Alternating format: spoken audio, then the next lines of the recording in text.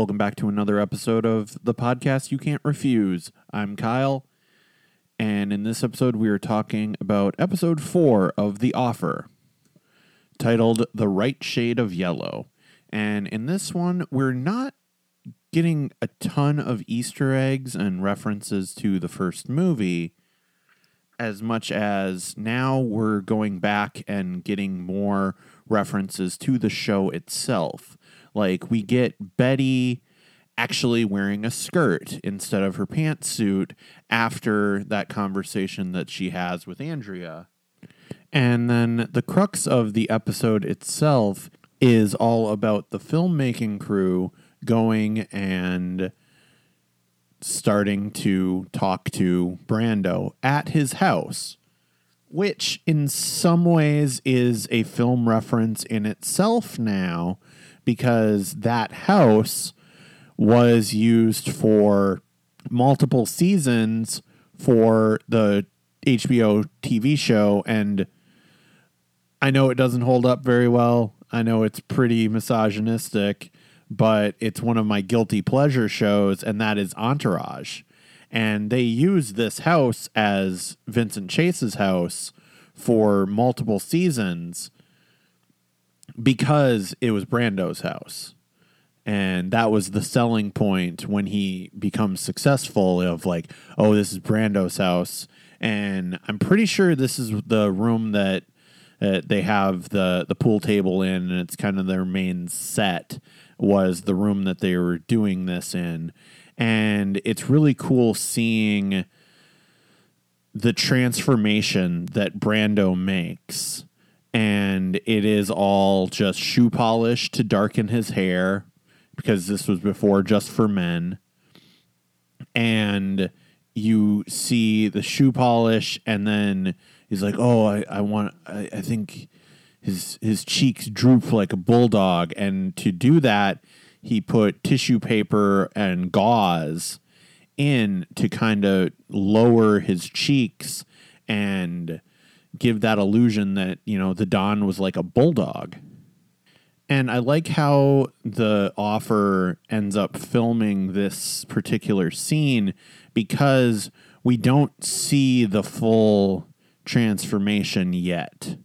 Like the filmmakers do, and Francis Ford Coppola sees it, and Puzo sees it, but we don't see as an audience, we just see this glimpse of, oh, this is potential, because he's not signed on yet. You know, officially, they still have to go through Robert Evans to sign on Brando. And later in the episode, we get a scene where the Staten Island compound that they are going to film at, the owner starts getting second thoughts because of Congressman Biaggi. And Joe Colombo hears about this because he drops by the office. And because he heard about it, he decides to do something about it. And that means that he kidnaps the owner and basically threatens his life. But, of course, you know, the owner is still going to get paid. We are not animals. Which is the real biggest Easter egg to the Godfather movie. Because when we have the council meeting and the meeting of the 5 families, and in that meeting, they're talking about how Don Vito Corleone has all of these politicians in his pocket. And one of the sticking points, and one of the things that really was what hurt the Sollozzo campaign, was the fact that they needed Don Vito's political protection. But as Bazzini points out, we are not communists. We will pay for this service, of course. You know, we are not communists, which is very similar to the line that Joe Colombo uses of, well, of course, you're going to get paid for this. We're not animals.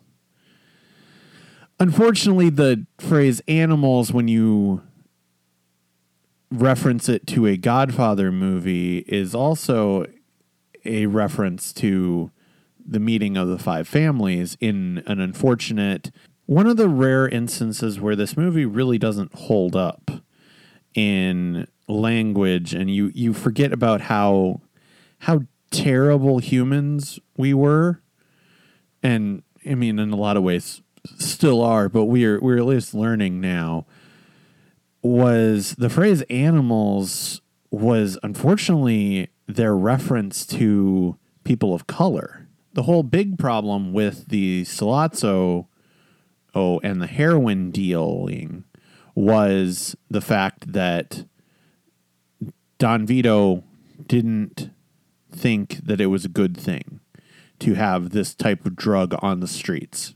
And one of the other heads of the five families says, in my family, we will keep it among the dark people. They're animals anyway. Let them lose their souls. Which, like I said, it was the thinking of those type of people at that point in time. But now it's so unfortunate and so cringy to hear so many years later. And then the last real Easter eggs that I saw in this episode is actually kind of a fun one.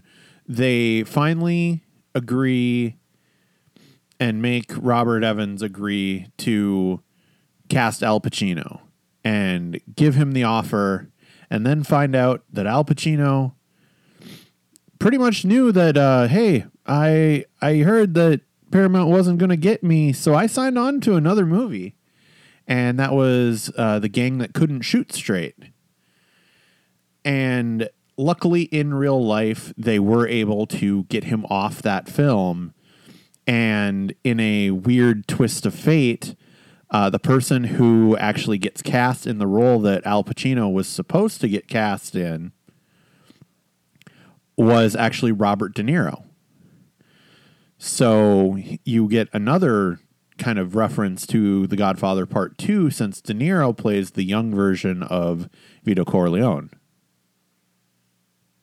But that's all the Easter eggs that I found in this episode. I'm sure there's more. I couldn't figure out what book Ali MacGraw was reading, and I've got to figure that out before next episode, because if it's The Getaway, I'm going to be really laughing because of all the references to Steve McQueen and then all the references to the little bit of trouble that her and Robert Evans are having. So it would be hilarious if that was the book she was reading, but I don't think it was. So, but until then, and make sure to follow me on social media at Knocked Out Films, and make sure to like and subscribe on this podcast. Thank you.